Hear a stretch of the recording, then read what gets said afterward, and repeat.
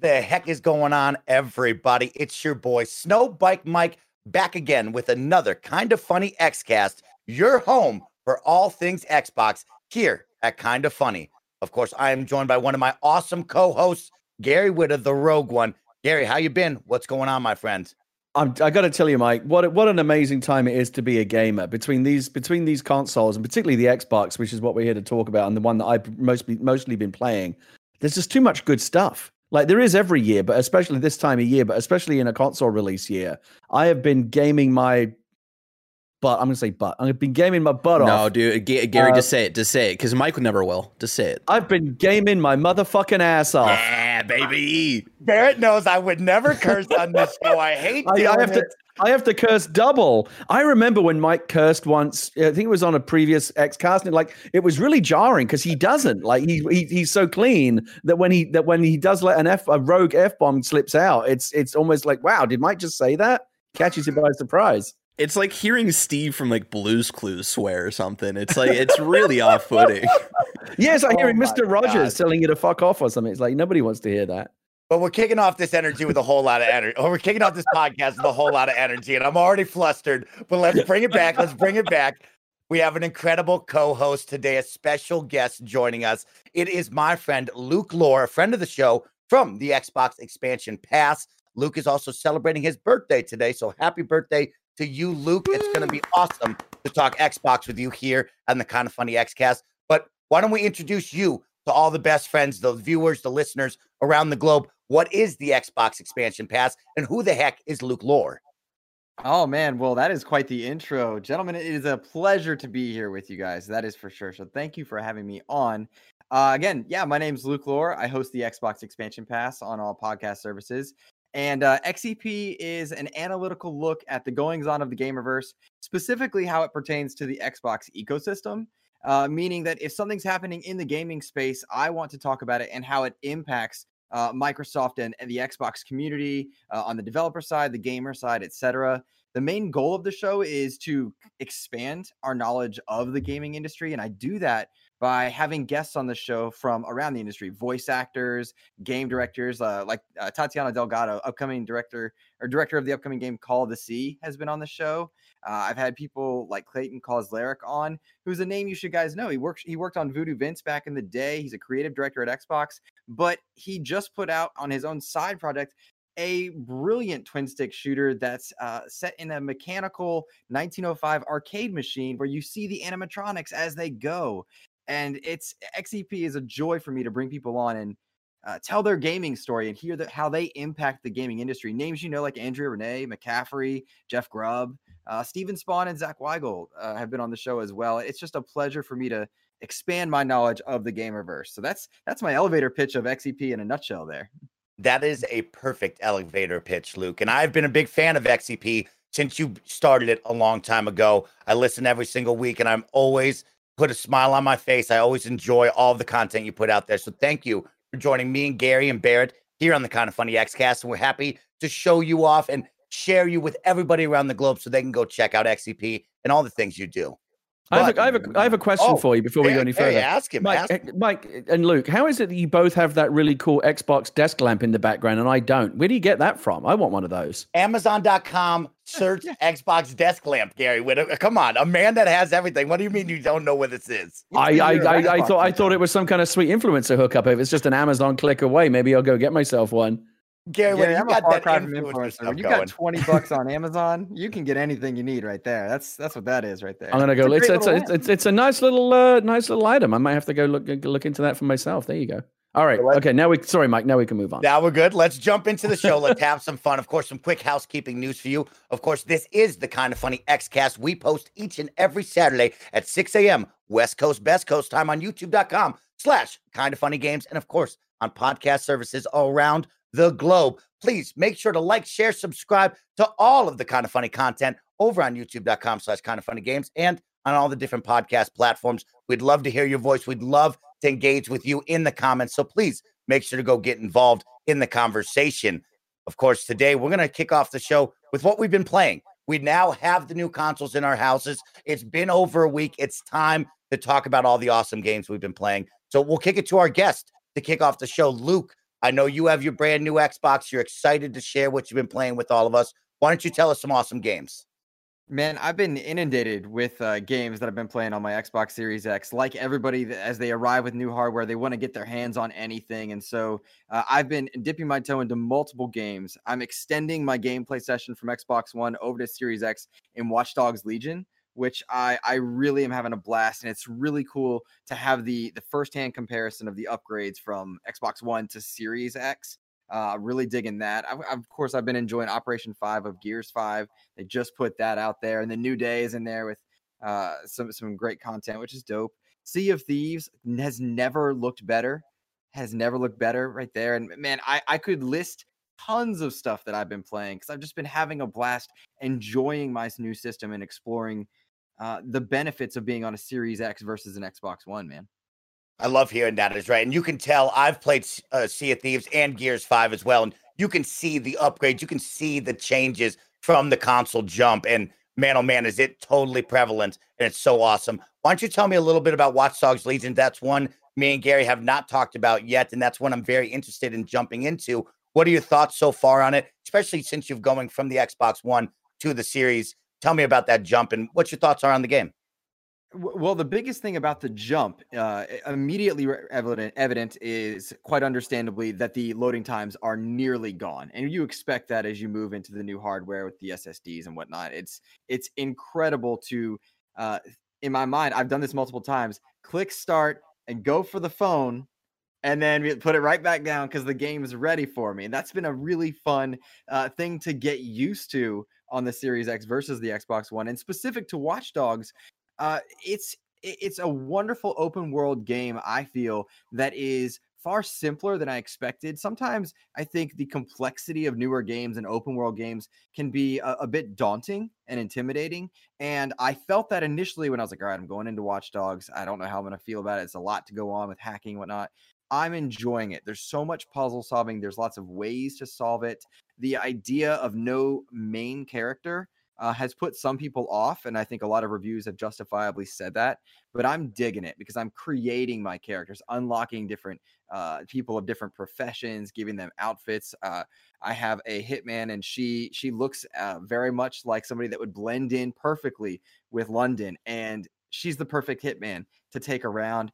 And I noticed the biggest upgrade in Series X, Mike and Gary, when I was taking my character in the first day on Series X. I was walking along and I just very subtly looked over in the reflection on a truck, and I saw my character's reflection, and every movement was there, and it was just better. It was cleaner. It was smoother. And that's the coolest part about it. Now I'm digging it, man. I'm so excited to keep playing it rather. And I'm stoked for the DLC that they've got planned for it. I like the roadmap. The game is not too complex. And it's worth mentioning, guys, Ubisoft's on a roll. Valhalla, Watch Dogs, Immortals has caught my eye with its happy vibes that it puts off there. And then there's Far Cry down the line. I'm in on it, man. I'm in on it. I gotta jump in on that comment about the reflections in Watch Dogs, because I've been watching a bunch of these Digital Foundry videos lately. I love to watch. I'm not really like a pixel counter. For me, if it looks good, it looks good, and I don't need to know like the nuts and bolts. But it is interesting sometimes to listen to the Digital Foundry guys who really do, go in there and kind of analyze it to a very granular level, like every frame rate drop, every little piece of tessellation, or every, piece of detail. That they really, really get into the nooks and crannies of like every technical detail of the game. And I've been watching a lot of these PlayStation 5 versus Series S versus Series X versus One X versus PC, like, across the board when you've got these multi-platform games, they, the same game running on all these different platforms gives you a great kind of baseline to see, which one is handling them best. And one thing that I thought was interesting about the reflections, they were playing Watch Dogs Legion, and they mentioned that on Series, like, I think Series X does this, but maybe Series S doesn't. I may be wrong, but I know Series X does, and I think you'll also see it on high-end PCs, that are running RTX. So you can see your reflection in like a puddle, right? And that's cool, like on the street, on the sidewalk. But if you're walking, or if there also happens to be like a shop window there that's also generating a reflection, you can see in the reflection of the shop window the reflection in the puddle. Like it's generating reflections of reflections, which is nutty. But that is the kind of, and 99% of people are never going to notice that. But like, since Digital Foundry is pointing it out, it's just kind of cool, like the level of detail that these games are now achieving. And that's all computational, right? The GPU is doing all of that, figuring out, okay, so that image, there's a reflection bouncing off this puddle, but it's also being caught in the mirror. So now I need to reflect that. Like, it's nutty. No wonder these consoles get warm. Jesus Christ. I mean, when you think about what they're doing. Gary, you're mentioning all that, and I'm not a pixel counter myself, and I'm on board for following those conversations for fun. But for me, it's about the experience and how I'm going. There are times where, and I saw wonderful comparisons where there are points in Watch Dogs where you can jump into water, and the water effects are null and void. They're very, very few resources were put into developing like splashing effects and whatnot because they've been put in other places. That's something I notice that Watch Dogs just seem to not prioritize. And in many ways, I think sometimes people will try to knock a game for that, but it didn't impact my experience of the game, and it wasn't meant to be part of it.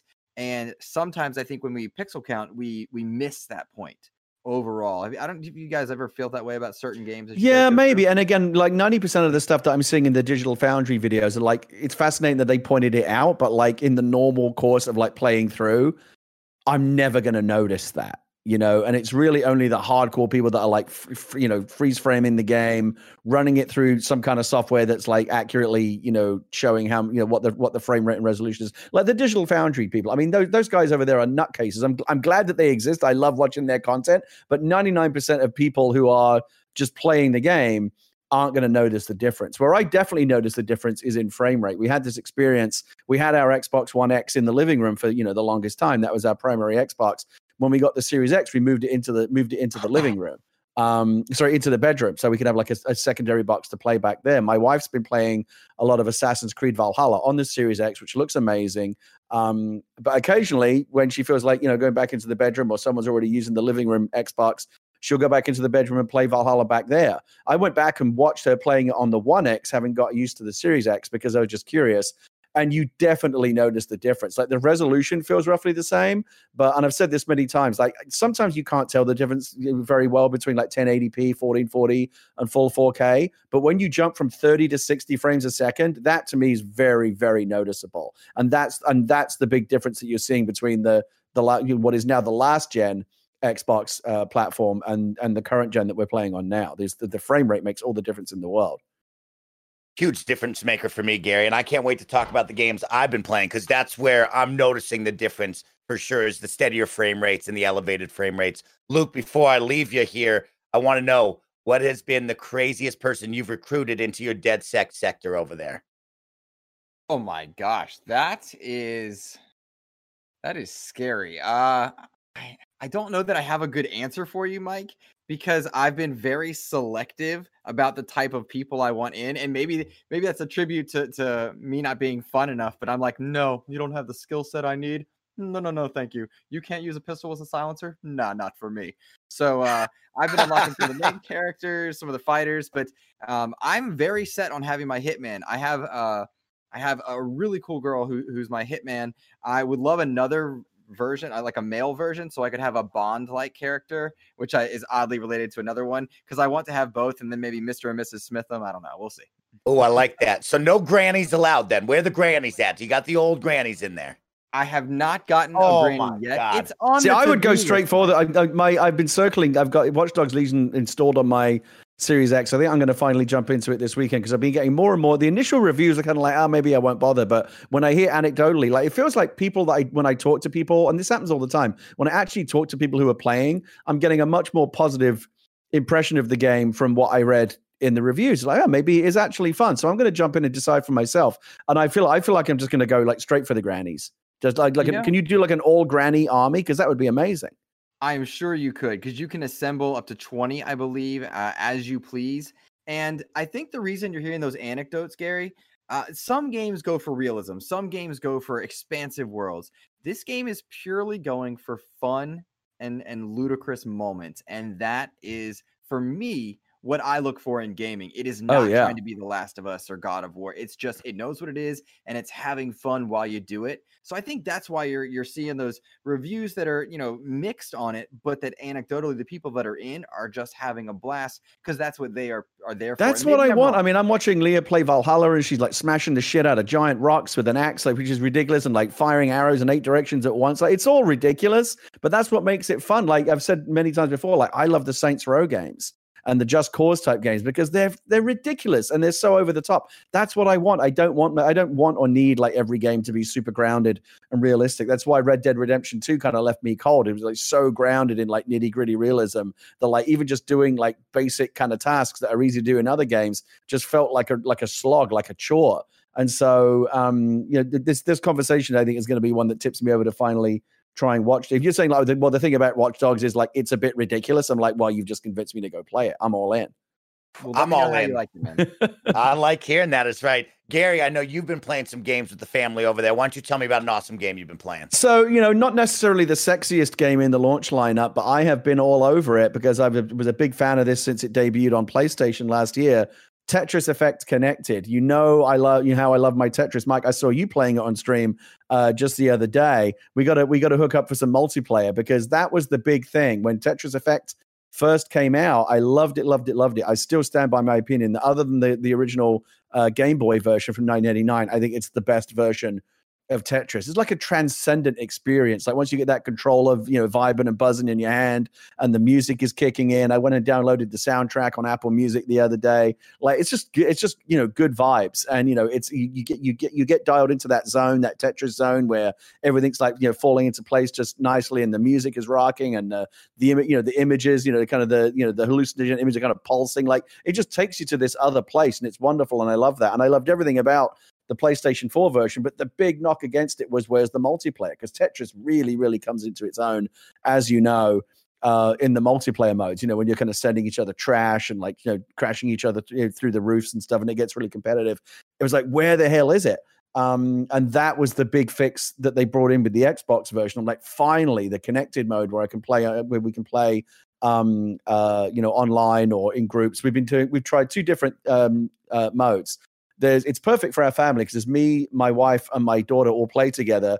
And one of the really, really cool modes is basically all 3 of you working cooperatively to take down an AI opponent. I don't know if you've tried this yet, but what's really amazing about it is like once you fill your zone meter, all 3 of your individual Tetris playfields unify into one. Have you tried this, Mike? And you can kind of drop your blocks in different parts of the playfield, and you actually find yourself kind of working collaboratively as a team, taking turns to drop blocks and kind of feel I'll set you. It's almost like volleyball. Like I'll set it up and you knock it down, and it's so much fun to play. And we've been loving doing that. And then we just literally last night, started scratching the surface of the online multiplayer, doing some random matchmaking. I got my ass handed to me. I said, I can't do this. It's too hard. I gave the controller to my wife, and she went on like a 10-run winning streak. So I think we all know who the real Tetris player in our family is. But I don't know if you guys have really kind of scratched the surface much on that, the multiplayer modes on Tetris Effect Connected, but do not sleep on it because it's really, really fun. Yeah, you got me smiling, Gary, because I have played the multiplayer mode with my friends, and I am a big Tetris newbie. I tried to stream it online, and I noticed I was staring at the chat more than I was focusing on my Tetris gameplay, and so I was pretty bad, but it was really fun to turn off the stream and play with my friends Washburn, Kevin, and Maddock and learn from them and see what we were doing. And then, like you said, that moment where all of a sudden we're together and I'm screaming, what the heck is happening? And they're like, don't worry, we're going to do this together. And I was laughing. So it has been fun. And I love the colors. I love the video. I love everything that's happening with the audio and the music building up and then dropping when you get those sweet combos. It is a ton of fun, especially in a multiplayer game situation where I really love playing with my friends, and to share a moment like that where, similar to you, Gary, Washburn loves Tetris. And so it's really cool for me to grab one of my friends who loves and adores Tetris and be like, hey, let's go play this together. That's everything I could ever ask for.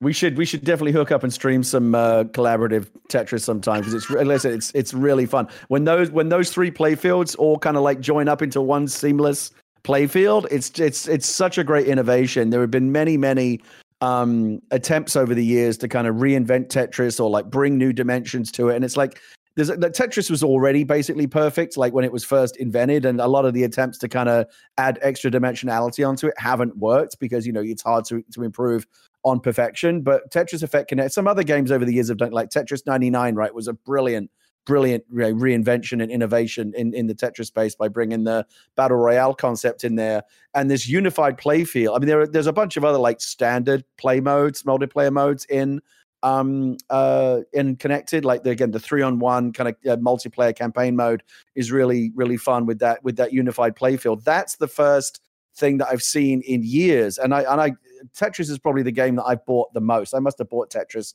20, 30 different times on the Game Boy, on the Nintendo DS, I bought Tetris Effect like 3 times in VR, like all over the place. This is the first time that I've seen something where I'm like, this is a genuinely new kind of Tetris.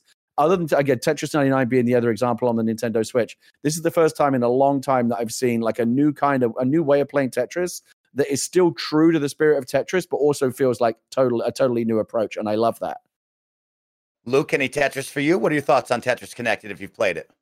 Dabbled in it. I'm all in for more. My buddy Joseph Moran, who hosts a PlayStation podcast called The Trophy Room, he and I will join up sometimes. And the thing that we always notice is the music, the sound. If you've got yourself a good headset, it changes that experience so much. Tetris Effect Connected, and then of course Tetris Effect over on the PlayStation side, just they can get emotional. You can find yourself being very emotional due to those beats, and it's Tetris, and it's engrossing. And I'm all in on Gary's pick. And the thing that we haven't mentioned, I believe, is that it's in Game Pass. Like, I just had it. That's right. It's on Game Pass.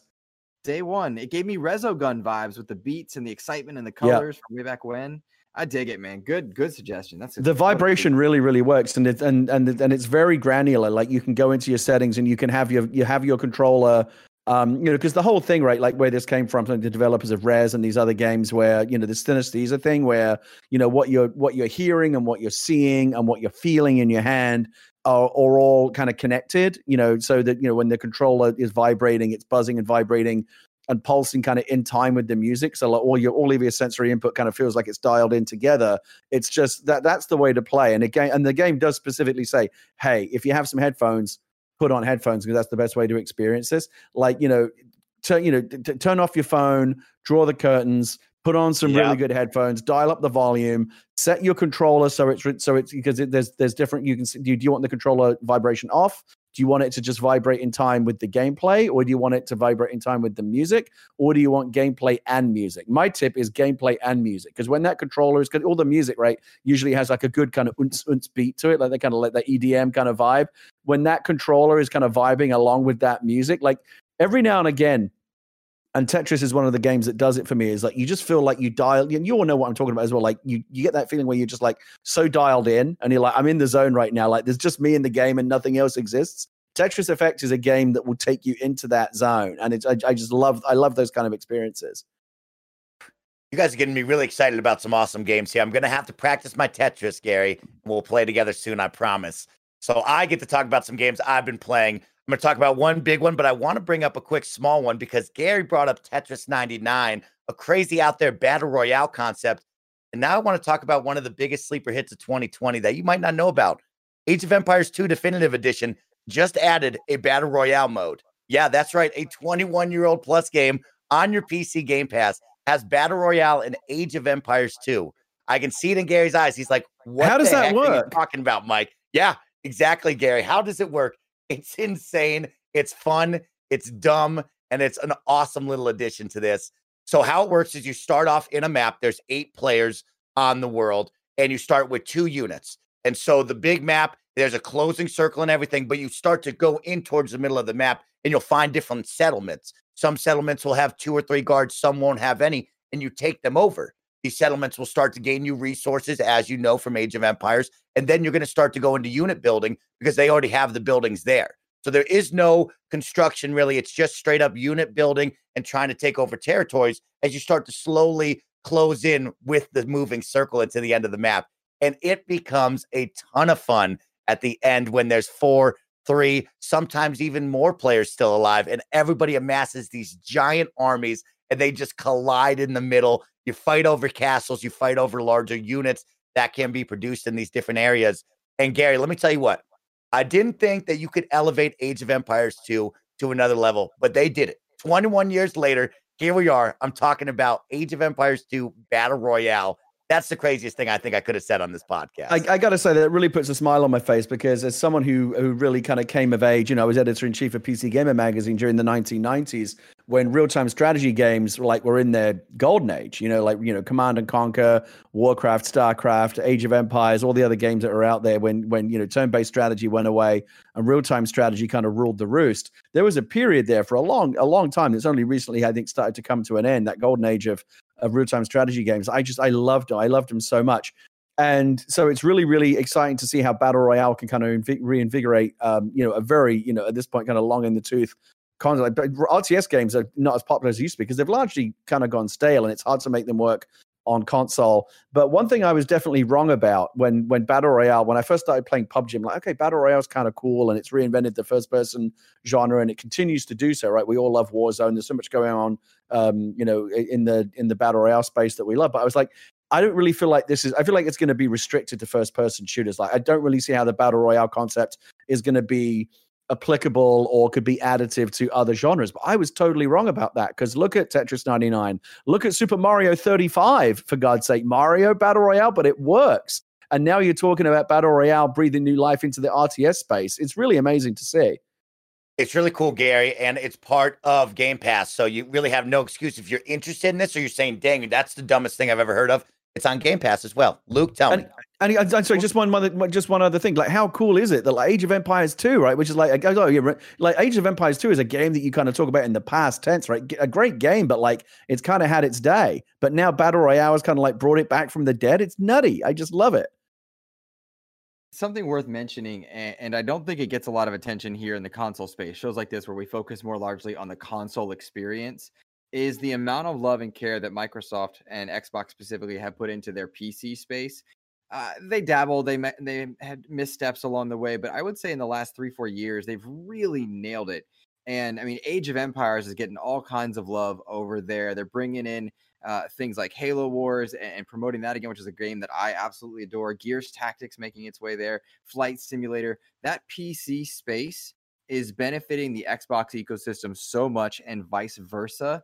And to Gary's point about bringing old games back, I think Microsoft's doing a good job of that. And I'm curious if we see any more reinventions or reintroductions of games that we're familiar with now, but bringing them into other genres from where they currently stand. And that would be, I think, a continued testament to Microsoft's commitment to bringing PC gamers into their fold, which, again, hasn't always been perfect. And so I think it's improving. And it's cool to hear that. I mean, you're into that. Battle Royale, Age of Empires, it's just, that's a crazy concept, and it works. And it works, Luke. It has custom games so you can play with all your friends. It's dumb fun, and just some fun I thought I'd share with our listeners and viewers, right? Because like you said, Luke, Xbox now is an ecosystem, whether it be on your Android mobile device, whether you be playing on console or on PC. Xbox is now building a big ecosystem where you can play anywhere. And I know we have a lot of PC listeners out there. We have players that are playing on all their consoles and PC. So I thought I'd share that one for the week. But my main game that I've been playing, and I actually am happy to say that I busted out the Series S for this, is Call of Duty Black Ops Cold War. I've been running around with Call of Duty Black Ops Cold War on both the Series X and on the Series S, and it's really fun.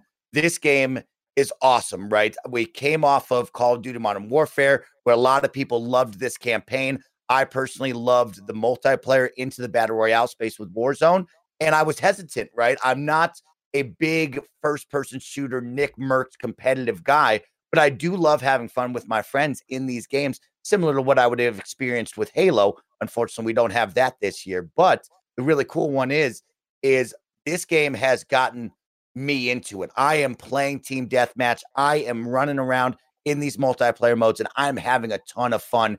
And the optimization that they've elevated with, right, 120 frames, you can go out there and adjust the FOV slider, is really, really cool to see on these consoles. And they actually run well doing it, right? Because back in the day on the Xbox One, you could adjust the FOV slider on Apex Legends, but it would tell you, hey, this might start to mess with the game, the look, the running, that's, how strong this can be. And to see it run well on not only the Series X, which I would expect, but this Series S behind me, I am truly impressed by, because it runs like a champion. It looks good. It plays good.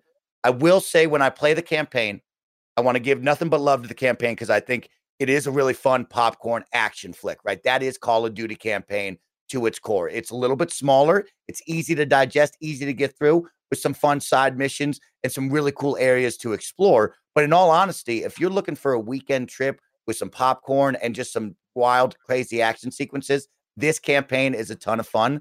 But what I want to get to is the Series S over here runs it very well. It is a little bit noticeable of not that true 4K crisp, kind of like Gary was talking about, right? Well, I'm not counting pixels, but I can tell it's not as clean looking as the Series X, but it still looks good. That's what I really want to get at, is I'm impressed by the look.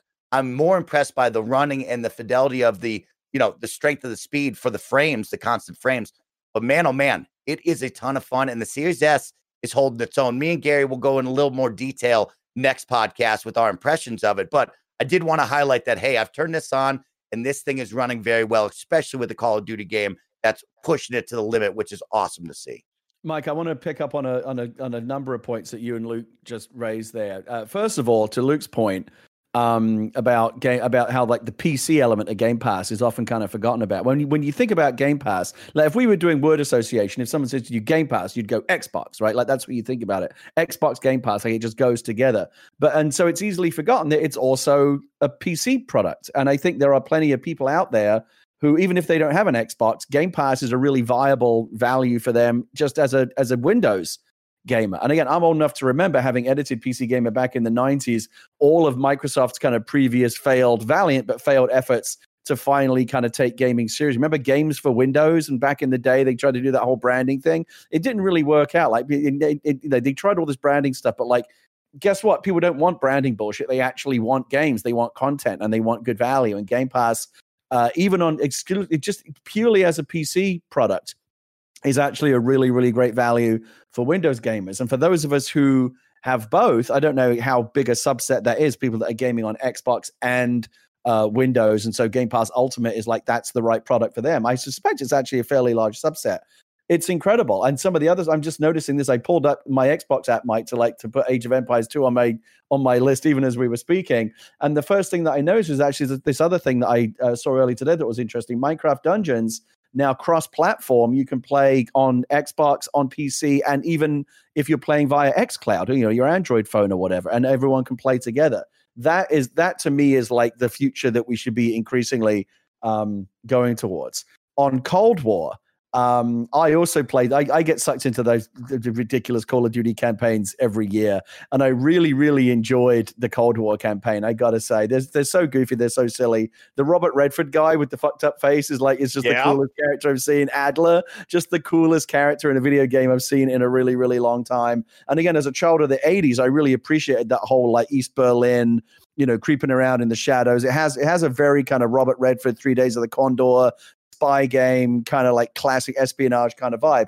Don't get me wrong. If you're looking for any kind of nuanced or like adult, like a serious, story about the Cold War, go somewhere else, because this ain't it. It's like basically like a Cold War Looney Tunes cartoon. It's so ridiculous. That spoiler alert, that episode, I'm not going to say anything, but the mission that takes place inside KGB headquarters is absolutely fucking insane in the best. Well, you know what I'm talking about, Mike? The back end of that mission is so off the hook ridiculous. I was just like grinning the whole time that I played it. It is a very, very short campaign. I don't know how it stacks up to others, but it may be, my feeling is it's probably one of the shorter Call of Duty campaigns. Like the last game, Modern Warfare, that was a really meaty campaign. This one, it felt like, we kind of have to do a campaign, but they made it really, really short. It's like I started playing it like on the Wednesday evening, and I was done with it like Thursday afternoon. Like it didn't take me long to play through at all, but I'm glad I played it and had a really good time. On the multiplayer, Mike, I actually do want to, at some point, I want to dive into that with you. Because they have, I don't know if you tried this yet, but they have a mode in there that I'm really, really curious about called VIP Escort, where, so this takes me back to the old days of Team Fortress, not Team Fortress 2, but the original Team Fortress used to have a mode called The Hunted. And basically it was two different teams. There was actually essentially three different player groups you could be in. You could be like the Secret Service, like bodyguard protection detail, and then you could be like the assassins, and then there was a third group. One player gets to be like El Presidente, and the protective group has to escort El Presidente from point A to point B across this really, really long map and all these different choke points and ambush areas and stuff like that. And then, while the assassins team are trying to take him out, if you kill an assassin, they just respawn and run back. But if you kill El Presidente, that's it. The game is over. So everything is about protecting like the VIP. I haven't done a deep dive on VIP Escort yet, but if it's anything like that, I used to have so much fun playing the old Team Fortress game mode. I'm hoping that VIP Escort has a similar vibe to. I don't know if you tried it yet, Mike, but if so, that's the first mode that I'm keen to check out, because like deathmatch and capture the flag, I've done that a million times. I think there's the escort stuff, the stuff that's like a little bit, Warzone battle royale kind of changed the game, and I think we can continue to do that with more interesting approaches to classic kind of Call of Duty gameplay. And that escort mission game mode, if it's anything like the old Team Fortress mode, I definitely want a piece of that for sure. Well, Gary, I got some good news for you, because you're going to like this one. And I'll tell you what, they also have some other cool modes. I don't know if you got to try Dirty Bomb yet. That is what is Dirty Bomb? Team. We'll call it the big team battle, but it actually divides you into smaller groups of, I believe, 5 or 6, because you can only squad up with 4s, but then they add people to your team, which I don't like. I don't know what's up with that. But it's really cool because it's a giant map with about 5 different areas, and your goal is to either kill other players and obtain their nuclear chemicals, whatever it is, because you're making a nuclear bomb to go off, and you grab it from either killing other players or out in the woods and in houses. There's boxes that you can open up, and you'll obtain them, and then you'll go back and deposit it until the bomb is ready to blow up. So it's a giant battle. Everybody's shooting at different teams, and you can go from different points of the map to try to set off that bomb to that bomb to that bomb. And it's a lot of fun, and it's really, really cool. And Gary, you've seen me in the war zone. I love to grab the helicopter and kill people. I know you do. In the helicopter and Halo with the Warthog, I saw a clip of you blowing up a goddamn battleship or something the other day. I don't know what was going on there. What I was going to say, Gary, is, I like these big team modes because they have the vehicles. And so you have the motorcycles, you have the snowmobiles, you have the tanks, you have the jet skis. And what I've been doing lately is I strap a C4 onto whatever vehicle I'm driving in, and then I drive it right headlong into you, jump out, C4 explode it, and it makes for some of the best moments. And it's just so much fun, especially with the fast-paced nature that is Call of Duty multiplayer, where if you die, you smash X to respawn, and you jump right back into battle and start shooting. This Call of Duty multiplayer has got me really back into it. I got to try it with you. Between the Dirty Bomb mode and the VIP Escort mode, you and I have got to set aside some time to jump. You'll be carrying me as usual, but I definitely want to play in these modes for sure. You know it. Luke, are you a Call of Duty guy? And have you got any interest in this? Love Call of Duty. Genuinely love Call of Duty. Not good at it anymore. Was once very good in the old Modern Warfare 1 and 2 days. But I'm no longer. My crew and I, some of us have just a crew that we just game with and we rotate through. We rocked it on Warzone for a good while, faded out, moved to some other stuff, picking up Cold War in this past week or so, particularly on Series X and playing with a friend who's on a PlayStation 5 and playing crossplay and getting to enjoy our game the way we want in our worlds and still play together has been amazing. I'm really impressed with the multiplayer of Cold War. I like the time to kill. It feels a little more weighty than I'm used to in Call of Duty, and maybe that's just me. Maybe I'm just not as versed as I once was, but I'm liking Cold War. I'm anxious to try out the zombies mode. And Gary's talking about that campaign length. Really and truly, there is a place that I think is too often frowned upon in the hardcore podcasting space for short campaigns. I really think short campaigns have a wonderful place in the gaming sphere because a lot of people are busy and they play multiple games, or they're parents, or they've got a lot going on at work. And I think a 5-hour, 6-hour Call of Duty campaign is perfect for that type of experience. And I want my Meteor campaign to be with Master Chief or with Marcus Phoenix or Kate Diaz, etc. So I'm actually encouraged by that comment that the campaign is short, because multiplayer is typically my Call of Duty experience. I kind of halfway agree with that. I've been an advocate for shorter games for a long time. Like anytime someone says to me, "Oh, the only thing with this game is it's a bit short," I'm like, "Great," because like I'm a busy guy. I got like a family and shit going on. I want to be able to play. I want to be able to play a game to completion, feel like I saw the ending and had a full experience, and move on to the next thing. Anytime someone says, "Oh yeah, it's like a 120-hour campaign," I'm like, "Oh geez, like I don't know, like am I ever going to get to the end of it?" Having said that, though, I kind of felt like even by those standards, the Cold War campaign felt comparatively short compared to, like, you know, Modern Warfare had more to it. It just, I guess it's a good thing, really. It kind of left me wanting more. I'm like, oh man, like you get to that point where the game's basically telling, you know, every game has this, like, once you go past this point, you know, you're entering the end game, you can't go back anymore. Do you want to continue? That moment happened in the Cold War campaign. I was kind of like, already? Really? I was just starting to really get into the story. And so it wrapped up quickly. And I'm sure it wasn't, I don't think like the Treyarch and the Call of Duty devs went like, oh, as a creative choice, let's do a shorter campaign this year. It's just that, you know, increasingly, you know, Call of Duty really is a multiplayer franchise. In the past, you know, Call of Duty has even, you know, flirted with just not even bothering with the single player campaign because they feel like it's not really worth their resources, but they could be spending it, you know, beefing up the multiplayer where most people are going to be spending their time. I'm glad that has swung back the other way. Last year's Modern Warfare campaign was really, really good. One of the best ones they've done. And I thought this one was good as well. It was just, even for me, even for someone who constantly makes apologies for games being shorter, this campaign just felt a little short. But again, mostly because I was enjoying it so much, I was just kind of bummed when I felt like it was wrapping up a little soon. Well, some awesome games. Thank you for kicking off that podcast. Let's jump into some news coming from the Xbox world. Of course, last week we talked about it, me and Gary, the jabronis reselling all these consoles at an insane price tag. And so our first story is console shortages and when will more come? This story comes from IGN by Joe Skrebels. I'll read directly really quick from this. Microsoft CFO Tim Stewart has said the company expects shortages of Xbox Series X and Series S to continue through the first quarter of 2021.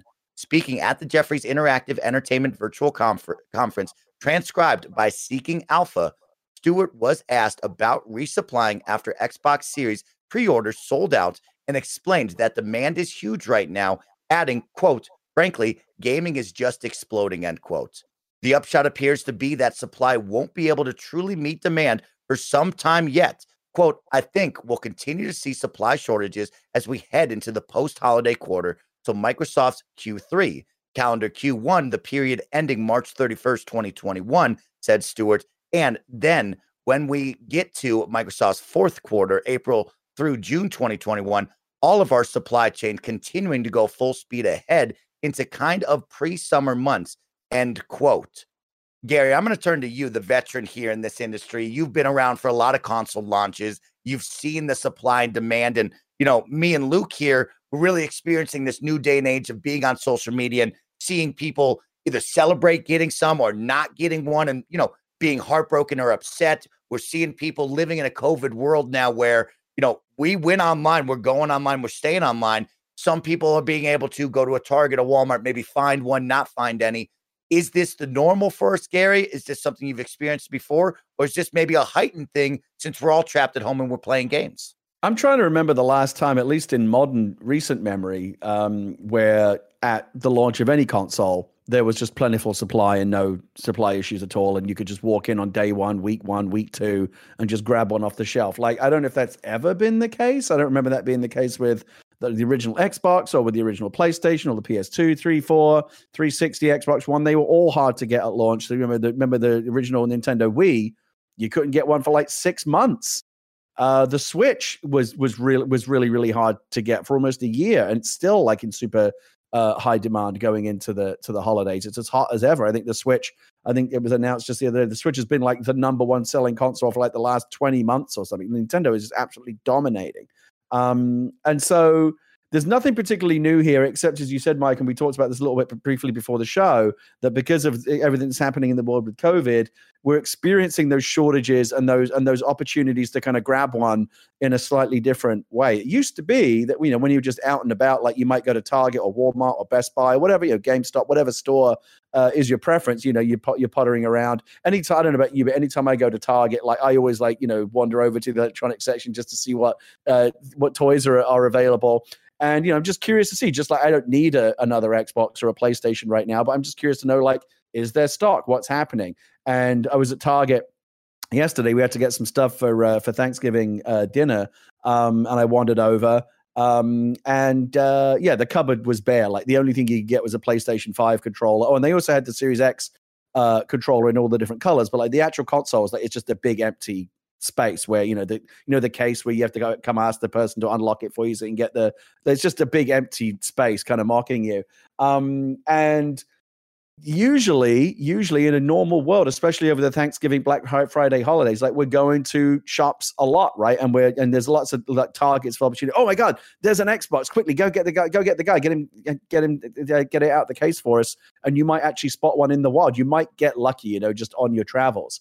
The problem is there aren't any travels this year, right? If you've got a decent head on your shoulders, you're staying home and you're not going to the shops unless you absolutely need to. And so the way that we're discovering when things are back in stock now is much less through just like happening to get lucky and spot, right as they're restocking it, you happen to be at Walmart or whatever, you're able to grab one. The only way you're finding them now is if you like follow Wario64 on Twitter, or if you sign up for the different stock alerts and the Twitter accounts that will notify you when something's back in stock. I signed up for a couple of those accounts, by the way, and they largely are no good. Like I got a thing on my phone, Best Buy, the PlayStation 5 digital edition, which is the one I really wanted, is back in stock. And I saw the notification on my phone. Ooh, I'm going to jump on it. Within 20 seconds, I was on the website, sold out. Like, you've got to be so fast these days because, and you say it better than I would, these jabronis that are out there with their bots and their little robots that are grabbing up these consoles before anyone else can get them.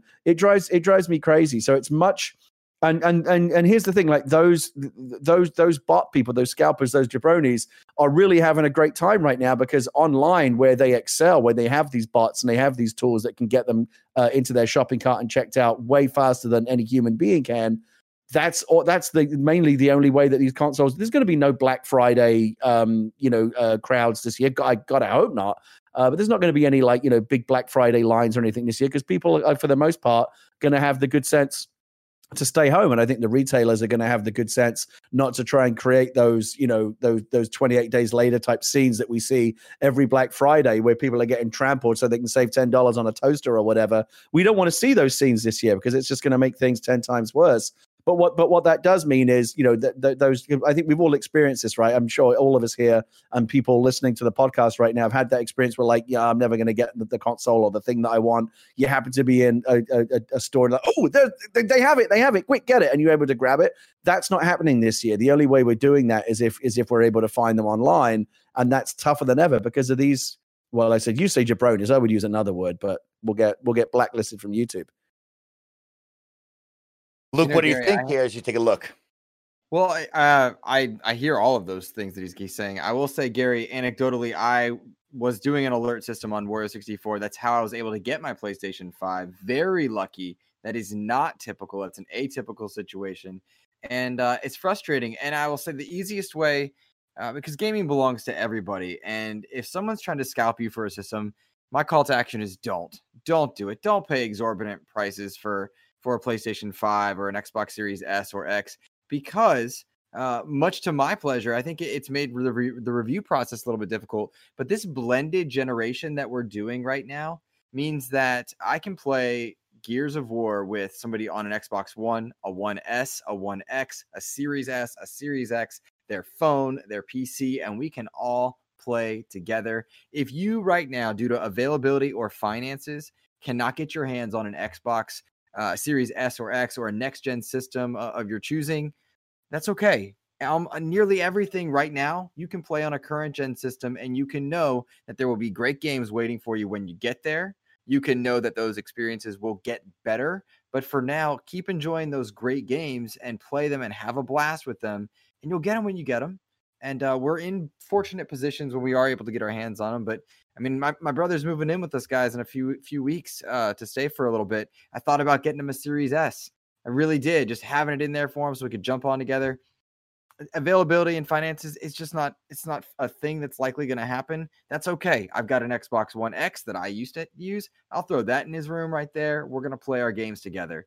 I gotta say that kind of laid back, you'll get it when you get it attitude is very easy to express when you've already got the Series X sitting in your AV cabinet. A little bit. If you haven't got it yet, I know some people that haven't been able to get their hand. The frustration is very, very real, and I totally empathize. I do want to make a point also about the blended generation. It's interesting to think about. There's so many things that are different about this generation, and maybe one of the biggest ones is that both on PlayStation and on Xbox, there isn't a single launch title that is exclusively available only on that next gen console, right? Everything that we're playing right now on Series X, there's a, you know, we'll play obviously with degraded performance, but all the way down to the 1S, to the very bottom of the barrel. You know, like Miles Morales, which to credit to Sony, I think could arguably have made that a PlayStation 5 exclusive to like really kind of drive people toward the system, but it's out there for PlayStation 4 as well. So I'm kind of liking this new where, you know, it's not just like one generation like ends on a specific day and the next one begins with like exclusive titles that are only for that next gen platform. It's now more, like you said, more of a blend. Like we're easing out the old generation gradually and easing in the new one. We're in this kind of transitional period. And yeah, in 2021, I think you're going to start to see the first, well, we know for a fact that we are going to see the very first games that will be PlayStation 5 exclusive. I think Xbox, you know, their strategy is a little bit different. They want to try and keep the legacy system supported for longer. I think it will be longer before we see the first Series X exclusive title. I don't even know if that's even on the radar right now, because right now Microsoft seem really determined to kind of support as many of the platforms across the board as possible. But I'm really grateful for that, and I think for those people who cannot get their hands on an next gen, if you can't get your hands on a PlayStation 5 right now, it's kind of great that doesn't mean you can't play Miles Morales, right? You can still go play it on PlayStation 4, and the same is true on the Xbox side as well. Like Tetris Effect, we were talking about Tetris earlier. That's technically a Series X launch title, but you can also go play it on any Xbox. So you don't need to feel quite so out in the cold this holiday season, even if you weren't able to get your hands on the newest hardware. You can still play the same games that the lucky few of us are playing, just, you know, not quite, you know, at the highest level. Yeah, it's going to be really exciting as we near the holidays, right? Black Friday coming up, then, of course, the holidays with Christmas and New Year's, and then looking into the spring. And it will be exciting to see how many consoles they can really get out there for these big periods that, you know, they'd love to have as many on the shelves. But due to COVID, you know, everybody's trying to work safely. Everybody's trying to work smartly here. And it looks like the team over at Xbox wants to do just that, right? They want to set the precedence of, let's not put anybody in danger. Let's make sure we do this right. And yeah, it does suck right now. And I know a lot of people are feeling it, like Gary said, but we will get through this. And thankfully, like Luke said, all of these games are able to play on any of part of the ecosystem. So you should be able to play and still have fun without that increased graphical and, you know, frame rate. But it can be a very interesting one as we head into the holidays. Another one we got, of course, we've talked about this. The next two topics, we've talked about a bunch, but we continue to get new stories, new insights on it. But we won't know what happens until it's finally here. So over on the Halo Infinite side, we do know that we will have a Halo Infinite update coming here soon. So coming from the 343's Industries community manager, Brian Gerard, commented on a Reddit discussion thread, and he wrote the following, quote, "Right now, we're still going through a huge cascade of implementation, sorry about that, and ramifications to the release shift, and the team is heads down working through nearly every facet of the game. Full disclosure, we don't have anything planned for the VGAs, but are hoping to offer at least a high-level update within the next few weeks so we can kind of restart this journey together after the holidays." Luke, that's a big one right there to end, kind of restart the journey together after the holidays. I know a lot of us are all missing Halo here for this launch. I know you in particular would have loved to seen that. But what do you want to hear from 343 Industries with this update? What is something that will make you happy knowing that this team is hard at work or on the right path? What a weighted question, Mike. That's tough because I was one of those guys. I mean, I bought the helmet. I had the outfit for Halloween. I've got all these mega constructs for Halo. I was doing skits on Twitter, and I was so ready for it. And my heart was broken when it was delayed. And my heart was broken as a user. Imagine being the creators, the people involved in creating that. That had to be that much more difficult for them. And seeing the marketing come out, it was clearly just a missed opportunity. And that's retread. That's not an area we need to retread. The thing that would make me most happy, Mike, really and truly, and I mean this sincerely, is if they come out and they say, we're taking our time. We are making sure that we're all okay. We're all doing it right. I love some of the major heavy hitters we've gotten over the past few years on the PlayStation side with God of War and Last of Us. But a lot of times we hear conversations about long hours being put in, and that's not a one-to-one comparison, because sometimes creators want to create and put that time in to make the thing they want. But I want to hear the teams happy and executing on their vision clearly and concisely, and that the Halo Infinite that reaches players is the one they want. And how do you do that? I don't know. The messaging on Halo has been very mixed for sure. But I want to know that the vision that they're trying to create is the one that we are going to get. And my hope is that it delivers on both nostalgic vibes and bringing in new players, which hopefully the free-to-play multiplayer does that.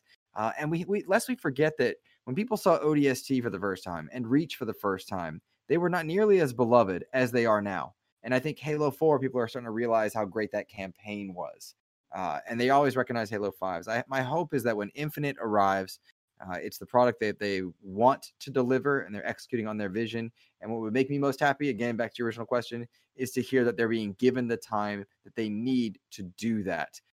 I would rather have delays than a team be stressed and breaking their backs to put out something that may not be their full vision. That's really well said, Luke. And I feel the same way right there. I am all about, hey, we as a team have our heads down. We will be transparent and we'll talk with you about it, but we know we have work to be done. And that's all that really matters to me. I want them just to go to work and not worry about what we're saying as, pundits and on the podcast, what the public is saying. Let's just focus on everybody's health. Let's focus on everybody's safety. And let's focus on putting out the best possible product. Gary, I'm going to look at you. You brought up the VGAs and not being there. Is this something that you even considered after you, me, and Alana saw that first reveal of the gameplay? Did you really think that the VGAs were the right time after, just a couple of weeks, really, to get this prepared and ready? Would this be the right move for them?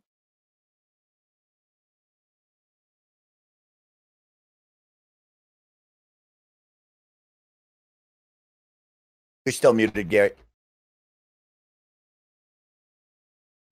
I'm going to say, Gary was going to say something very elegant and made you think a lot, and made you think about where the VGAs are at, made you think about where Halo's at. There you are. There you are. Okay, sorry about that. I don't know. My NVIDIA broadcast shit the bed. Sorry, Barrett, did you want to finish your point? No, I was speaking for you. I was guessing what you were going to say.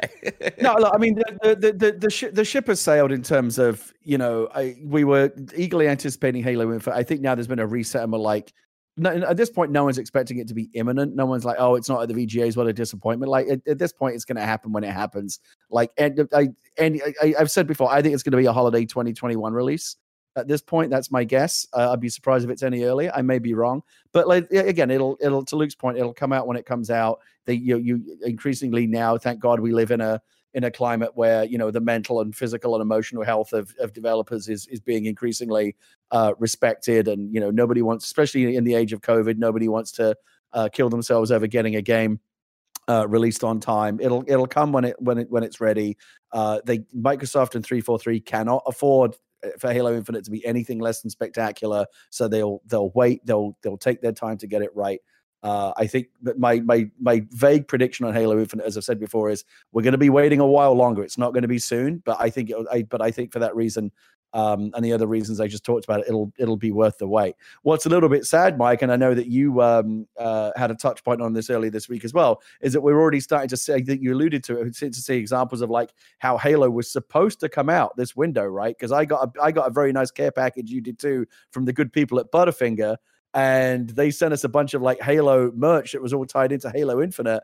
And what we're seeing now is a perfect example of like when a massive game like this gets delayed, Call of Duty, Halo, it's not just launching a game, it's launching like 50 other like branded products, like the breakfast cereal, the Axe body spray, the Nerf gun, 50 other different things, the apparel range. They work with all these different brand partners and vendors, to launch all of that, so it's like, all the toys and everything comes out around the same time, when it seems like even though Microsoft kind of pulled the plug at the last minute to delay Halo, a lot of the ancillary stuff it was too late to pull it. So we're in this weird situation now where we're seeing all this kind of all this other Halo Infinite branding, like Nerf gun. I got a Nerf gun in the mail. I know that you got like a Lego set kind of thing. All of that extra stuff is now coming into the channel in support of a game that is now, maybe still a year away. So it's a weird example of what happens when you try to put the brakes on something that is that big an undertaking, where it's bigger than just a game, but like a massive enterprise with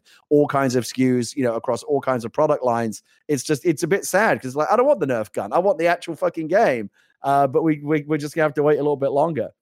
Yeah, it's wild, Gary, because I still have the monster cans downstairs in the fridge using the codes for the XP and the skins and stuff. And then I think of the GameSpot or the GameStop deal, like you talked about, right? With the exclusive skin. If you go down and buy Halo Infinite merch, you'll get the skin from GameStop. And man, oh man, what a huge one to see and to live through, right? This is one of those for me, really being into it and paying attention to look around and go, man, like, look at all of this that was in motion, and we could not stop this train no matter what, because everybody was prepared. Everybody thought this was going to happen. And I got too many Monster Energy cans here to not be able to ship these off, right? I can't have them sit in the warehouse forever. They got to go.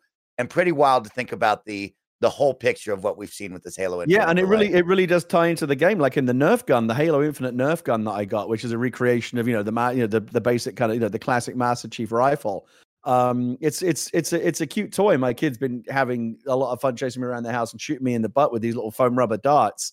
But like it comes with this code. It is in-game redeemable code. I think what it is, it's a code that will give you like a reskinned version of the weapon that looks like the Nerf gun. So that's kind of cute. And I've redeemed it, but when I redeemed it, it was just like, thank you, redeemed. We'll notify you when this item becomes available, which basically will be when Halo Infinite launches. So this code just basically kind of went into like a black hole until the game comes out. I'll be like, maybe I'll forget about it. It'd be a nice thing when the game comes out. Oh, that's right. Yeah, I had this Nerf gun code that I forgot all about. But yeah, it's just this unfortunate consequence of these games being these massive, cross-platform media enterprises. You talked about the Monster Energy drink, the Butterfinger bars, the Nerf guns, the Axe body spray, the Doritos. There's so many things out there now in support of a product that isn't there to be supported. And it just goes to show how heartbreaking it was at Microsoft and for everyone else to have to, pull the central pillar of this massive marketing effort they built, which is now, again, in service of nothing in particular, because there's no game.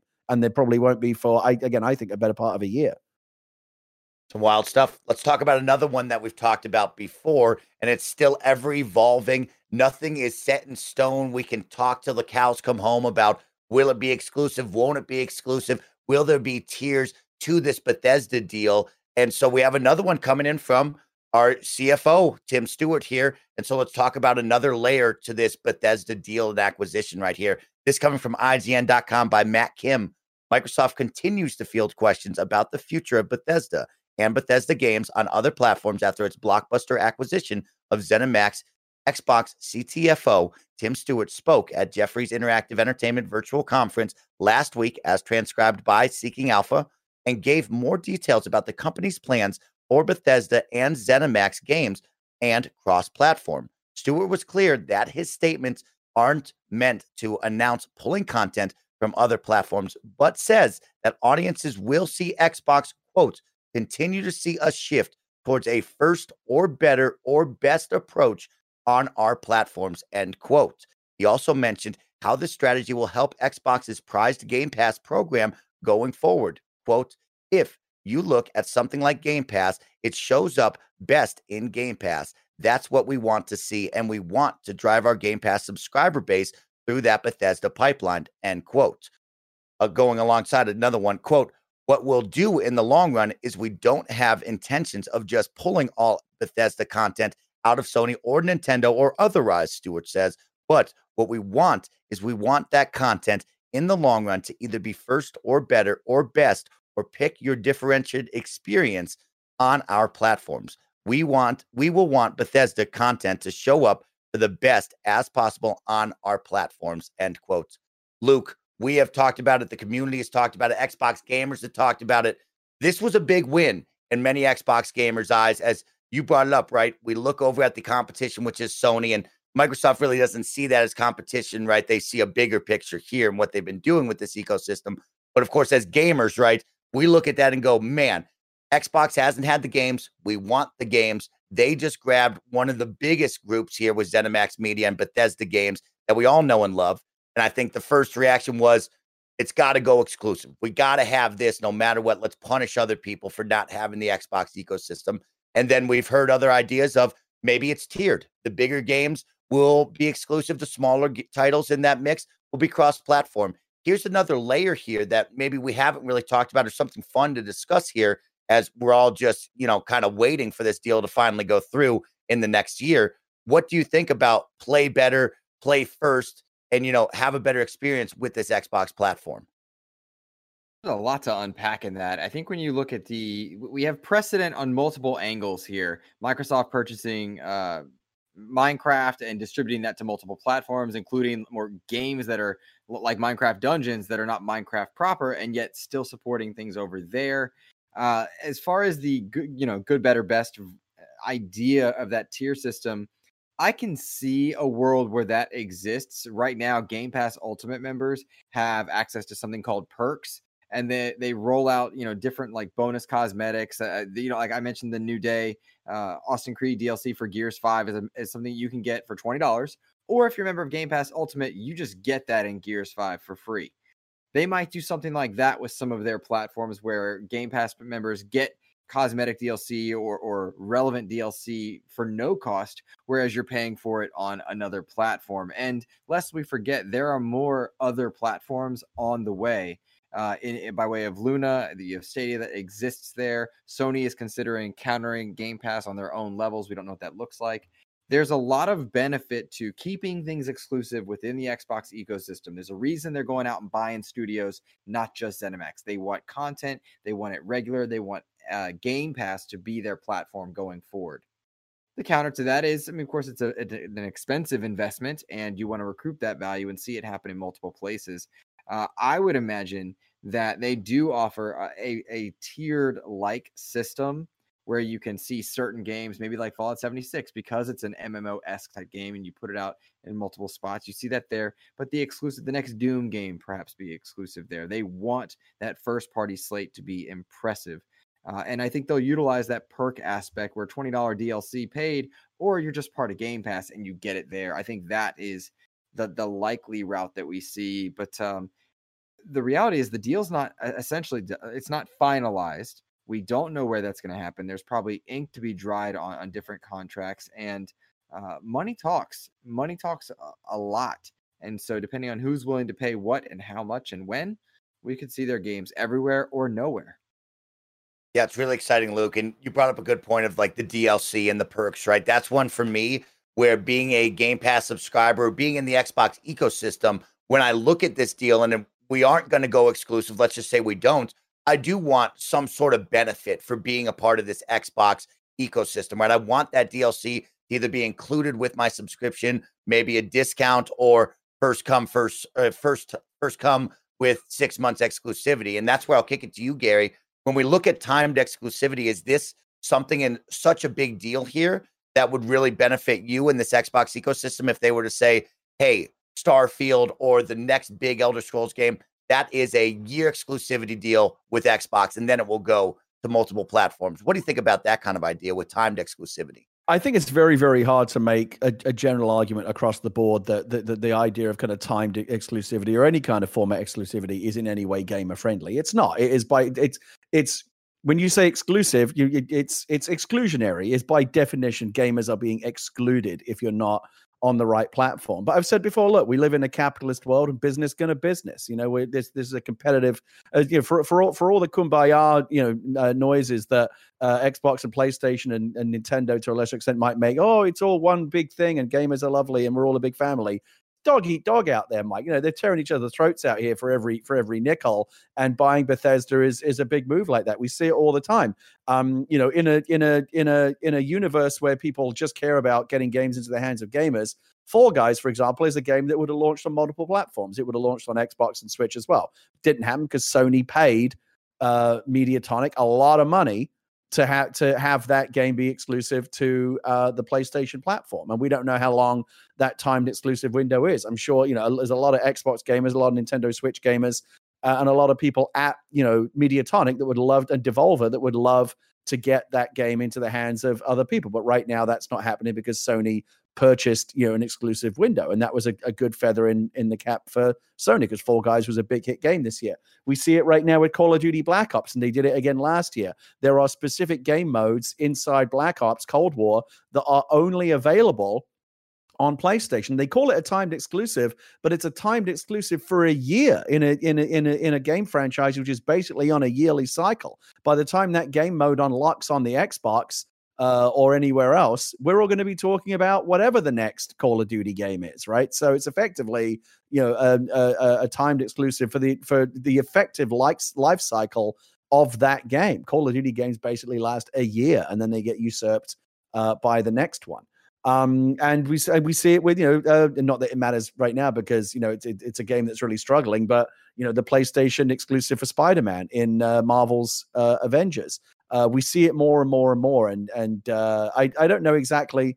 This is stuff that's mostly, I think, happened a lot on the Sony's. I just talked about 3 examples that are all Sony PlayStation specific. I don't think Microsoft's ever really been quite so aggressive in that regard, but they're getting aggressive now, buying a big third-party developer.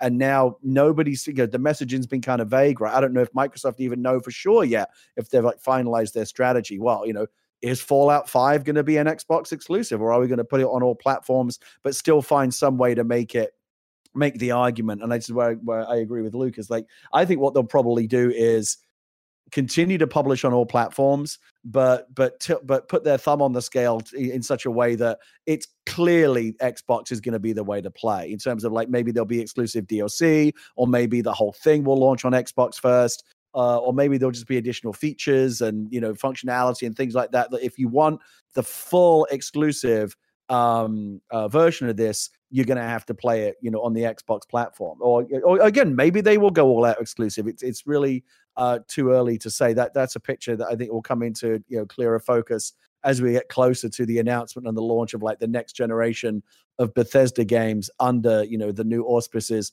of Xbox. We just don't know. But I will say this, one thing that I think is fairly certain is that when Fallout 5 or the next big Elder Scrolls game or the next big Wolfenstein game, whatever it is that comes from Bethesda comes out, the Xbox version is not going to be just another version. There will be something to differentiate it and make it special, so that even Fallout fans or Elder Scrolls fans on PlayStation will be kind of gazing enviously across the garden fence at what's happening on the Xbox side, going, man, if I want to play I love Fallout, right? And if I want to play the best possible version of Fallout, or play it first, or play it with all the bells and whistles, I kind of have to go on the Xbox side now. And I think that's the argument that Microsoft is going to make, rather than kind of the brute force argument of, well, sorry, Fallout's just not on PlayStation anymore. You got to come over here. I think that they'll try and have their cake and eat it a little bit. They'll still publish on the other platforms, but they'll increasingly make the argument that if you really want to play it for real, you got to do it on Xbox. I have a question for you both, if you don't mind. Luke, ask away. Do you see a world business-wise, and this could just be gamer talk, outside looking in type thing, in a world where Microsoft is now gaining weight behind their punches and behind their deals? I've often felt frustrated to see Sony purchasing up a lot of that exclusive stuff. I'm like, hey, what's happening for us over here? Do you see them, now that they have some of these franchises that are coveted and much wanted by gamers and other ecosystems, cutting deals and saying, hey, maybe we make this content available for you. You stop excluding, you brought up Spider-Man, Spider-Man can't be exclusive in Avengers over there. Is that too nickel-dimey or too silly, too petulant for what we're actually talking about in these big business deals? I mean, I would like to see Microsoft get a bit more aggressive. Like I said, it is a war. It's a business war. It's a console war. I know, I make love, not console wars. Yeah, I get it. And we can all go around putting the daisies in the muzzle of the rifle as much as we want. But it's a war, right? And in a war, you take no prisoners. And I don't like the exclusionary tactics. But at least if you're going to go into that war, don't go in with one hand tied behind your back. As you said, Sony splashes the cash all the time on Call of Duty, on Avengers, on Fall Guys. Those are just 3 examples, recent examples from the last year, where Sony is ponying up a lot of cash to exclude Xbox and Nintendo Switch and other gamers from, and to drive people towards the PlayStation platform. Microsoft's never really kind of got down in the dirt and got their hands dirty in the same way. But maybe the Bethesda acquisition is the beginning of that. Like, they should give. They did do it with Tomb Raider. That's not like as huge, but Tomb Raider was exclusive. Yep, they did do it with Tomb Raider. Yep. So but they're not any. I think we would all agree they're not anywhere near as aggressive with these kind of business moves as Sony are, and I would like to see them get a bit more. Not. I'm not saying that I want to see like more exclusionary tactics, but like Sony's already set the table, right? And you either play by their rules or you're going to get beat down. And Xbox One was I don't think it's unfair to say, certainly my honest opinion, that the Xbox One was a bit of a dud generation. Again, they pulled it out in the latter years, but they lost so much ground with that catastrophically ill-conceived launch with the Kinect and the big push, living room content and all the TV pass and all that stuff that people didn't really want. That cost them so much ground after they had an incredible generation with the Xbox 360 that Sony pulled away again a lot, and they have a lot of ground to make up now. So if anything, the argument is that if any one of the two major platform competitors between, again, I used to think of Nintendo as doing their own thing off to the side, between Xbox and Sony, Xbox should be the one that's making these aggressive deals. Yeah, they should be buying Bethesda. Yeah, they should be doing these other things from a pure, corporate perspective in terms of like, okay, I'm Phil Spencer, I'm the head of Xbox, whoever I am, it's my job to make Xbox as competitive and successful as possible. Yeah, they should be adopting some of these aggressive tactics that Sony are using in terms of making content exclusive to their platform and just building up more. Game Pass is already like a big argument, but they really need to be, if they want to really kind of get back to a point where Xbox and PlayStation are considered kind of in parity and not like, well, PlayStation's really the Xbox is out there doing great stuff as well, but like PlayStation really is king of the hill. That's kind of the narrative that came out of the PlayStation 4 Xbox One generation. If they ever want to reset that narrative, they need to get a lot more aggressive. Be really interesting to see, right? We're all just speculating here as we wait for the ink to dry, as you said, Luke, right? And this is going to be quite some time. We're going to continue to get these smaller insights, thoughts, or what people think in their mind is what should happen, but we will not see this happen until everything goes through, and then it is fully in Microsoft's hands to make that choice, right? And it's easy for all of us to say, no, let's exclude this or that, or, on the flip side, hey, we're all gamers, and we all deserve to play games the very best way, and it doesn't matter where you play. I want you to play the games, but it is business, like Gary said, and there will be some decisions made here that are going to upset some people, but their goal is simple, to get you into this ecosystem, no matter how it is, and get you involved with that, whether it be Game Pass or actually buying a console and so forth. So it's going to be really exciting to see. And I think this is a big one for Xbox here. This is a big moment. We've had a great upswing towards the end of the Xbox One cycle into this new generation where Xbox and Microsoft, they're working really hard to get us, the players, to come over here and join them any way we can, whether it be on the consoles, the PC, or through Game Pass and cloud streaming. This is going to be a ton of fun, Luke. And I don't know the full answer, but I will say I'm fine with them playing nice. And also at the same time, I am fine with keeping this all exclusive because it is something special. And I want them to leverage this power that they're going to have right now. Let's keep it moving right now with another one. We have a delay due to COVID-19. Crossfire X has been delayed to 2021.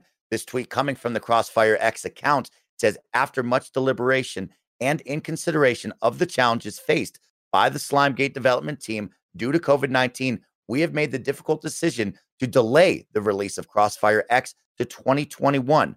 Moving our release will allow us to deliver the Crossfire experience on console our team set out to create. We have more to share in the future, coming from the Crossfire X team right there. Now, this is a really interesting one. We talked about it after the beta with the multiplayer, and we know that they're making a big single-player push with Remedy Games. Of course, we saw with Control, Alan Wake. What do we think about this? Is this something that we're all let down on, or has everybody really come around in the gaming space of, hey, COVID-19 is kicking everybody's butt this year? We understand that people's lives have changed. We understand that work conditions have definitely changed from working from home rather than in the studio. Crossfire X, Luke, does this hurt you at all? Or you say, you know what, Mike, 2020 is already going well game-wise towards the end here. I didn't need this. Man, if you'd asked me like 3 months ago if what Smilegate's delay would have done, I'd have been like, oh, that's a big blow. We got a problem. And then now it's like I have too much to play. I want them, as I said about Halo, I say it again. I want them to take their time, make the game they want, not sacrifice themselves in that process. I'm very interested in Crossfire. I think the demo or beta that they launched was very mixed reception. Some people really liked the arcadiness. Some people found a lot of flaws with it, and I can understand both those perspectives. But the idea that Remedy's making something there and it go alongside, will it launch together? I just have a lot of questions about Crossfire, Crossfire X specifically, because Crossfire proper is a big deal overseas. And I'm curious if they can leverage its name and its cachet that it has in other markets to play out here. If it builds bridges to help them enter the Asian markets, as it were. I believe it's big in Korea. I think I would need correction on that perhaps. But it's a title that carries a weight that I don't think we see right now here in the US, but that has a lot of potential. As far as the delay, take your time, delay it. My plate is so full of things that I am just so excited to get to. And on the horizon is are Immortals and Cyberpunk and so many more. And I'm just like, oh, slow down, take a break. And at the same time, I want it here right now. So I don't know. It's a tough one. It's coming into that first-person shooter space, right? And you said, well, my apologies, Smilegate right there working on this multiplayer. I was unimpressed in that beta, right? I did not have a good time. I thought, when I look around in the first-person shooter space, this did not click for me, especially when you're going up against Call of Duty here right now that I just spoke so highly of. But that Remedy single player does get me really excited. We saw a little bit of a teaser for that. We saw that video intro, and I said to myself, dang, this could be a cool concept that I could get behind. So I am interested to see what Remedy's working on. If this team over on the multiplayer side could elevate this and really hit some of those things I didn't like, maybe the flow and the ebb of the game, then maybe I could really jump into it. But I actually would not be mad at the idea of, hey, if Remedy is ready to rock, let's put out this single player campaign and let's get people interested in it, or vice versa. If Smilegate is ready to go, and it seems like they were the ones to come out and say, hey, we're not ready with this multiplayer. If they were to fix that and come out first, I would be interested in it. But I think the big one that all gamers are looking at over here, that in my group, they're looking at that single player game. They want to know what this campaign is all about. Yeah, I'm the same. That's a game that's not been like hugely on my radar because I'm not a big multiplayer. I mean, again, I like the occasional, Call of Duty and things like that, but like I'm not as competitive in those games as I used to be. So a big kind of multiplayer shooter like that is not going to ping very high on my radar. But if you say to me, oh, and the single player campaigns by Remedy, yeah, now you've got my attention. So that's definitely the part that I'm interested in. In terms of the delay, yeah, like Luke said, take all the time you want. My backlog will thank you. Like we've got plenty of other. It's not like there's a lot of problems in the world today, Mike. Right, the shortage of great games to play ain't one of them. Right, we got plenty of games to play. It's an embarrassment of riches right now. Maybe, arguably, more than any other time in our history. There's just so much amazing stuff out there. Like you could pause all game releases for the next year, and I would still have plenty of stuff to play. Just working through the backlog of things that I still need to get to, and particularly those people out there that are like sending death threats to the Cyberpunk developers because they've got an extra another 2 weeks. You seriously need to kind of re-examine the priorities in your life, because it's going to be fine. Like you said, the game's going to come out. We're not going to have to wait that much longer. It's all going to be fine. It's video games. Don't worry about it too much. But I want it now. I want it now. It's my money and I want it now. Yeah, it's unfortunate, and there are always going to be those people in every fandom. We see that sliver of toxicity to varying extents in every fandom, and yeah, they don't want to wait, and they become big babies again, especially now. And you touched on this, Mike, in the age of COVID, like so many developers have been sent home. It's really not surprising, and it's completely understandable. And I think they have the full support of all like reasonable people who say, yeah, we get it. Like, stay home, protect yourself, don't get COVID, don't drive yourself to divorce or drink or whatever because you're desperate to hit an arbitrary date. You bring it out when it's ready, get it right, protect the physical, mental, and emotional health of your employees. And we'll be here for you when the game's ready. I don't know why this is. It's embarrassing to me that this even needs to be a debate. Luke, what did you we're going to bring to the table there? Did you have anything more?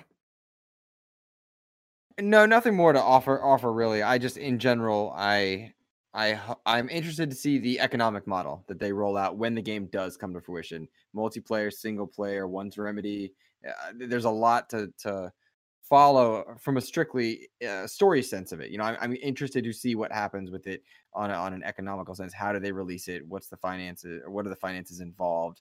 How much does it cost? Where do you pay? That kind of thing. Yeah, it'll be really fun. This is going to be a big one as well, especially with Remedy behind it. And like you said, the multiplayer is big, right? And so this is a big deal coming over to Xbox. And so we'll see what the story unfolds as we continue on. To round out our show today, we have a really fun one coming from IO Interactive. Yeah, that's right. The team that creates Hitman, all the ones that we love. Guess what? They have now teased us with their newest project. I'm just going to read straight from IGN because they have some cool insights here. By Joe Screbbles, Hitman developer IO Interactive has announced Project 007, a new James Bond game. Announced in a teaser trailer today, IO describes the game as, quote, wholly original Bond game, end quote, in which players step into the shows of the world's favorite secret agent to earn their 00 status in the very first Bond origin story. And in active development for consoles and PC, Project 007 will be created on IO's own Glacier engine, which is used for the recent Hitman games. I'm a huge fan of the Hitman games, and I'm really in love with James Bond movies, of course. Gary Whitta, you are my guy. You are all things Hollywood, movies, action, and fun. When you hear IO Interactive and what they've done, now moving over to a James Bond property, does that get you excited? You know, the funny thing is, even though I'm a Brit and even though I'm like Mr. Hollywood, I'm not the biggest Bond fan. That's not I don't dislike Bond. I'll see every Bond movie that comes out, but I'm not. I don't have to be there first day. I'm not like a Bond obsessive or anything. I do like Bond, and I like Daniel Craig, and I think the Bond movies are not as good as they've ever been, like like the true golden age, like Spy Who Loved Me, and like I'm more of an old school guy, but the Daniel Craig Bonds are pretty good, and I'm really optimistic about this new one. The new one looks genuinely like it could be really great. The reason why I'm excited about this particular project and why I tweeted some excitement about it the morning that it was announced earlier this week is Hitman. Bond is a great franchise. The Hitman games are a great game, but put them together. I challenge either of you to tell me a time in recent history where there was a better fit between a developer and a franchise. The Hitman developers doing a 007 game, come on, it's peanut butter and jelly. Said it well. It's a match made in heaven. Luke, what you think? Well, I'm right with you. I talked at the top of the show about enjoying Watch Dogs Legion so much because I'm trying to play Bond-esque characters and trying to play in that style, Silence Pistol and whatnot. And Hitman never moved the needle. Always incredible. Always loved it. The games are on Game Pass. You can go check them out. Super high quality games. Absurdly complex and impressive. But Hitman as an IP just didn't click for me. But I'm a huge Bond fan. I've read some of the books. They're wonderful. I really dig specifically Daniel Craig's Bond. But, Roger Moore's Spy Who Loved Me is pretty great. For sure. I cannot think of a better match at all. The idea that it's an origin story, the idea that they can create their own world. I'm hoping it's a Bond verse that is not tied to the movies or the books. So it can be something, a bit of their own. They can cast some different characters that might be different from the traditional Bond type character. I'm so excited to see how they do this because in Hitman, you don't roll through Call of Duty style. Like there was a Bond Bloodstone, I think it was called, where that ran in the Modern Warfare engine on 360, and it was a blast, but that wasn't how James Bond might necessarily handle some of those scenarios. I'm curious to see how they blend the world of Bond, what their Bond verse looks like. Will they do what Insomniac did with Spider-Man and create it their own? There's just so much to ask there, but I'm stoked for it. And Gary, I will fail your challenge because I think it is the perfect match. IO and Bond put together. Love it. Yeah, I mean, there's I can't remember the last time it felt like a better match. I'll make a prediction as well. I don't think this will be Daniel Craig because I think I think he's done, and B, once you get into that, it becomes a whole other issue in terms of licensing and image rights, and it becomes like a whole other thing.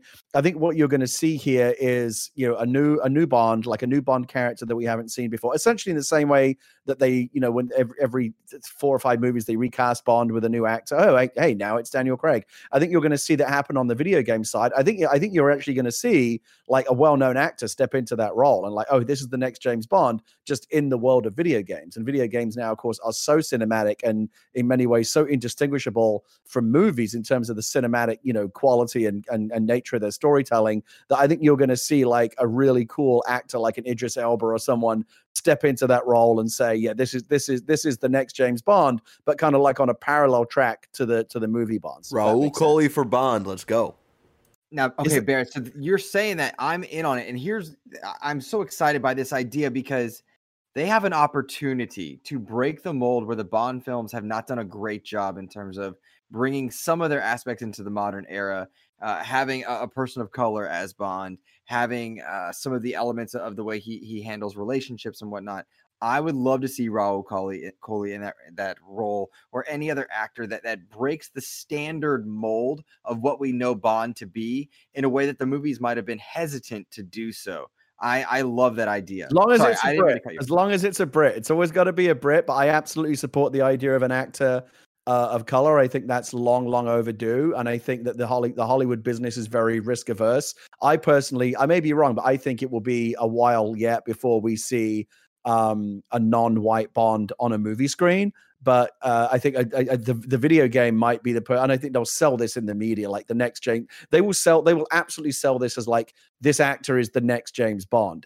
Even though it's a video game, not a movie, they'll present it in such a way as like, here's the new actor who's been cast in the James Bond role. And I think that will go a lot. That's all part of like the growing legitimacy of video games. Alongside movies and other kind of forms of popular entertainment. They will absolutely market this as like whoever the actor is like, here's the new James Bond. It just happens to be the new James Bond as represented in a cinematic style video game rather than a movie.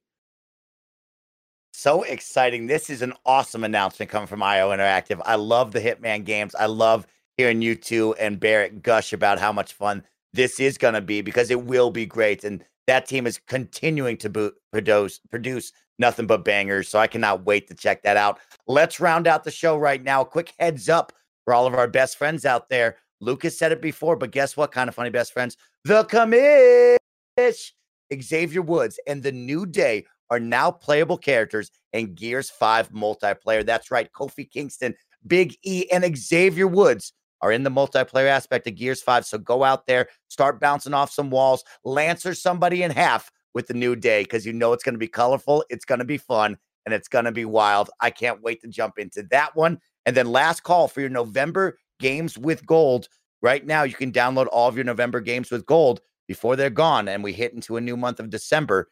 This will round out our episode for today. We will not be back next week because we're going to Thanksgiving and having some fun. So make sure to send some virtual love and thanks to all of your friends, family members, and anybody that's doing something awesome in your life as we all celebrate a new and different Thanksgiving next week.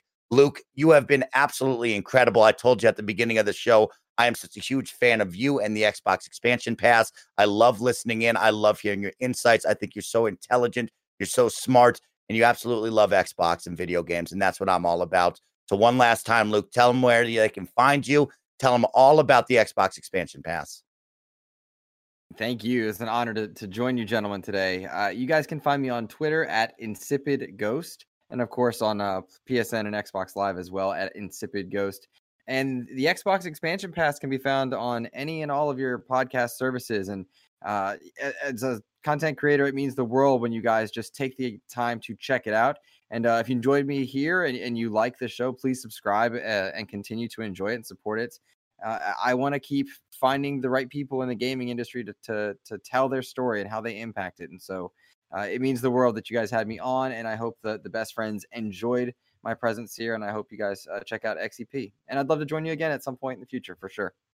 Thanks so much, Luke. Gary Whitta, what the heck is going on? You got a big holiday week. What's going on content-wise? Where can the best friends hang out, find you, and just, watch all your cool stuff? Yeah, I'm already completely checked out for Thanksgiving. My kids got all next week off. I'm probably going to take most of the week off. Already ordered my Cajun deep fried turkey from KFC, picking that up Thanksgiving Day. Ooh, yes, I've never tried it, but I've always wanted to.